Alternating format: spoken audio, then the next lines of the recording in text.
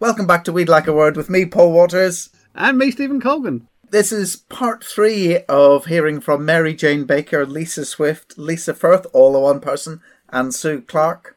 We were talking about the Women's Institute, Steve. Yeah, and I found a lovely thing. It was just before the break we were talking about how you get loads of excess material and you end up having to recycle it. Sometimes I can recycle it. Sometimes I just turn it into a short story because it's a standalone and it works really well. But one I really want to do something with is I discovered recently that in Highgate in North London, there is a Goth Women's Institute group. I was researching the one that I wrote. Oh, right. Amazing. They sit around and make basques and corsets and they only ever make blackcurrant jam. It's just too good. It's too good a gag not to use, isn't it? Speaking of short stories, Sue, your book grew from a short story, didn't it?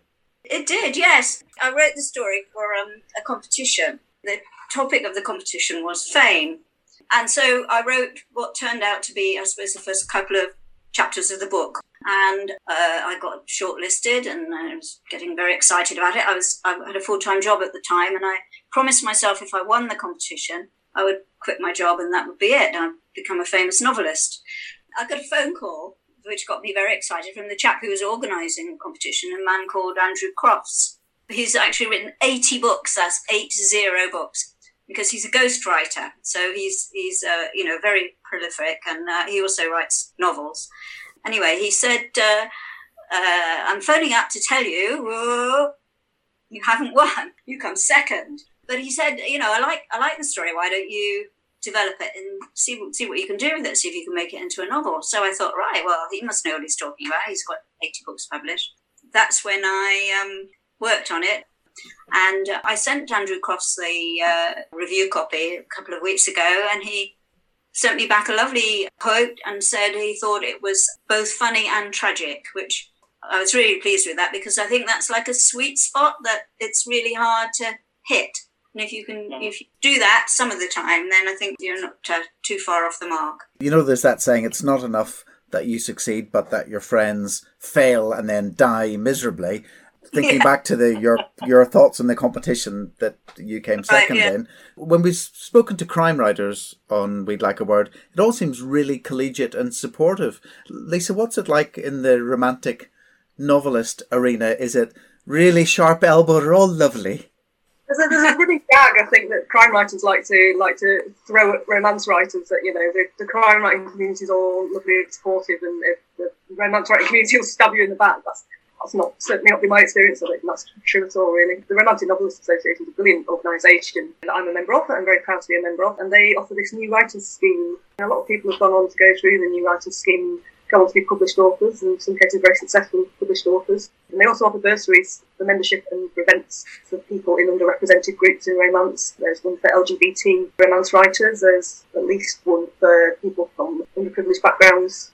It's great. We have an annual conference, which is brilliant. It's very boozy, and people have kitchen parties and generally misbehave. And obviously we have the Renner Awards, which I was lucky enough to win Romantic Comedy of the Year this year. Yeah, it's a great organisation. Steve and I were talking about this earlier, that there is this myth that nearly all the Mills and Boon authors are actually blokes. Historically, there have been some men who wrote Mills and Boon. I don't think there are any at the moment. Roger Sanderson was a very well-known writer of medical Mills and Boons. He wrote as Jill Sanderson, which was his wife's name. I think they wrote in partnership together, and when she passed away, he continued writing under their shared pen name. But no, the vast majority of women, I think all at the moment, are women. And what are you all reading at the moment? I'm not reading for pleasure at the moment. I'm largely, I'm sort of combining research and reading for pleasure. I'm writing a historical novel at the moment, a saga set in World War II in the North farming community in Cumberland. So I'm reading a lot of James Herriot because I need information about sheep farming in the sort of 1940s. You're like a method actor writer, because you've been cooking awful meals from the World War II as well, haven't you? Because you've been putting them up on social media. I've got a World War II cookbook and I've been working my way through it. It's like, they're amazingly potato pie. Horrible brown meals, but actually, if you like stodgy food, which I do, it's really nice. What about you, Sue? I'm currently reading, I never know how to say her name, Nina Stibb, is it? Yeah. Because of the title, Reasons to be Cheerful, I thought this is exactly what I want. But I got to, there's lots of laughs in that, little laughs along the way, but I got to chapter 2, and she's got this wonderful description of I think it's her stepfather, who wears his trousers the continental style, pulled up under his armpits with everything down one trouser leg. I absolutely snorted. It was great. This links us back to something we were saying earlier, and the fact that Nina Stibb was actually the last winner of the Woodhouse Prize. You started mentioning, but we went off down a different path, the fact that there is now a women's prize for comic fiction, isn't there, which Helen Lederer got going? Because the Woodhouse Award has never or very rarely been won by a woman. I think Helen Fielding might have won it. And then they had an all-female shortlist the year after that, so I think they must have responded to that. And that's exactly why this was started. It's Quip, Comedy Women in Print. It's just had its second year. They have Marianne Keyes. I think they're currently reading the entries. Marianne Keyes is the lead judge, so it's getting a lot of publicity. But it was exactly for that reason, because very little comedy and very little comedy books by women. It's coming on very nicely, I think. So next year I might give it a go. And also nice to see something we talked about way back in the Graham Norton episode. I think it was our second episode of We'd Like a Word.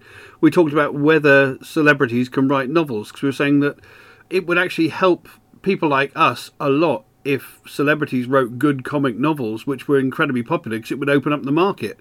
But unfortunately, most comedians... I mean, there was a time when comedians did write novels. Eric Sykes wrote novels. Eric Morecambe wrote novels. Les Dawson wrote novels. But we don't have many now. They just tend to do. Now, whether it's because they can't write a novel, or whether it's because their publishers say, no, we don't want any of that. We just want stuff that relates to your live act. Most comedians now, the books they instantly get book deals, but none of them are novels. I'm kind of hoping Richard Osman's novel this autumn will open things up a bit, because it's a comedy, it's a novel, it's a murder mystery, and Richard's written it himself and he's a very funny man, so I'm kind of hoping that opens it up a little bit.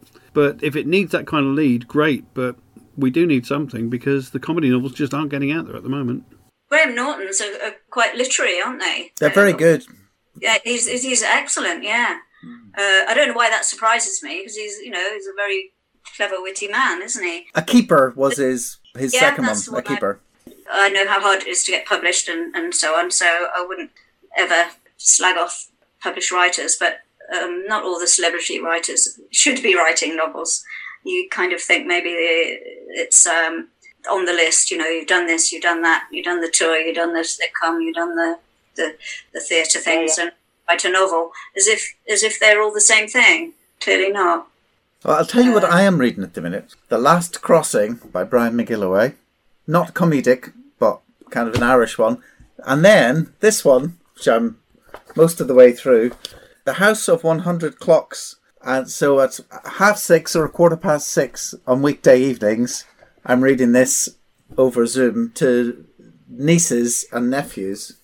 So if anyone is having to do remote bedtime stories, I recommend The House of 100 Clocks by A.M. Howell. And there's a talking parrot in it, and it's set in 1905. And people aged between, I suppose, 4 up to about 10 seem to be enjoying it and sitting quietly for half an hour, 3 or 4 chapters. So there you go. Slightly off topic, but if you're reading aloud and don't mind doing voices, including that of a parrot, this could be for you.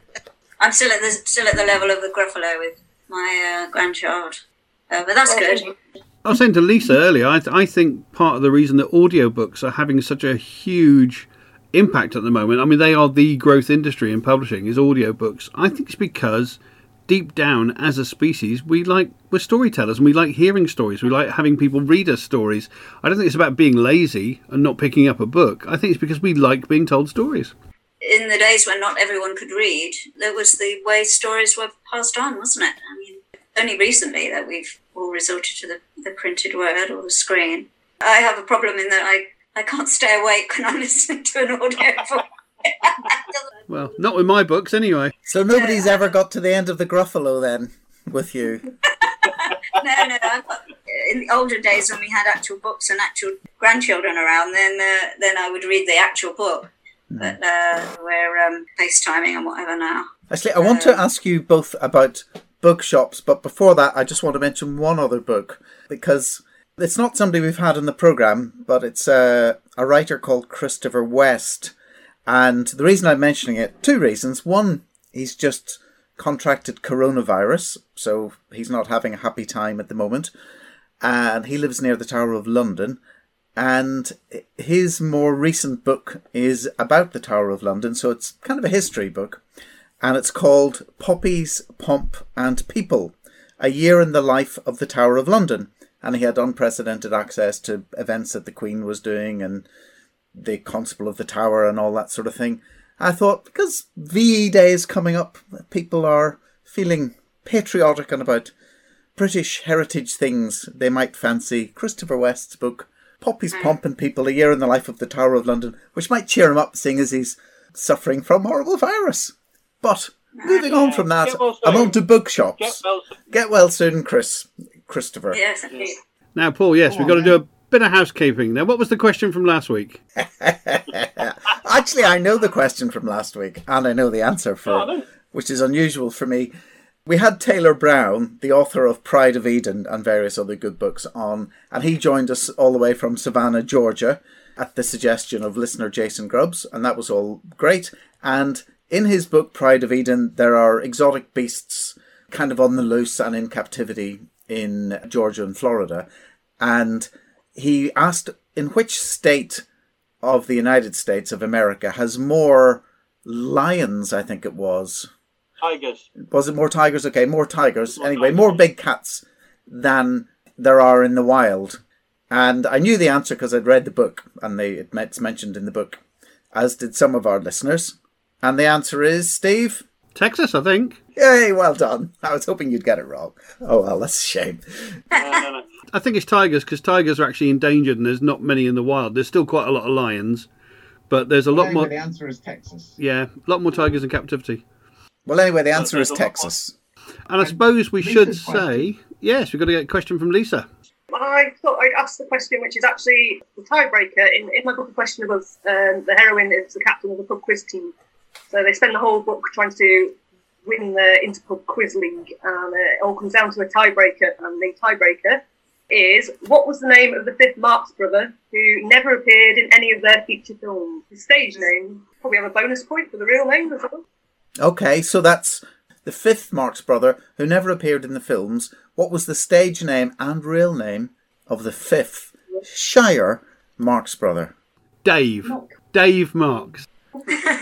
No. Gary. Yeah, Gary. Colin Marx. We're coming up towards the end, but I want to hear about your favourite bookshops before we finish. Lisa, what about you?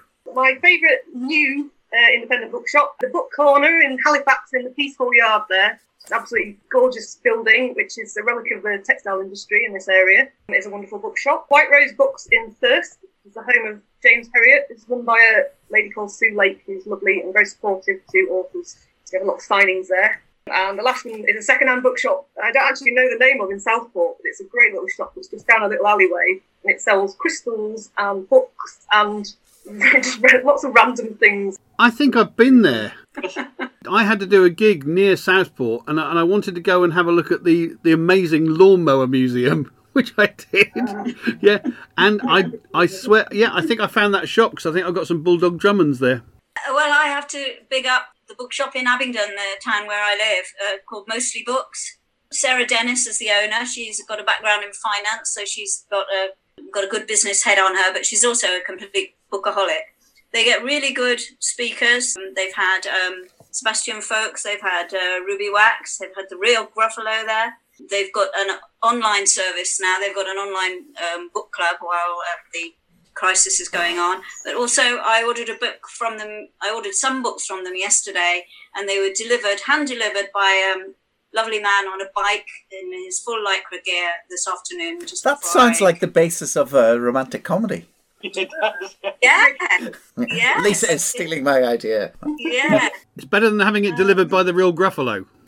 Better romantic comedy. So, Sue, when is your book Note to Boy out? It's on the 9th of July is publication date. And Lisa, your next one? My next one's a Mary Jane Baker one. The Never Have I Ever Club is out on the 18th of June. Fantastic. Thank you very much indeed, Lisa Firth, Lisa Swift, Mary Jane Baker, for joining us. All on the one screen. It's miraculous.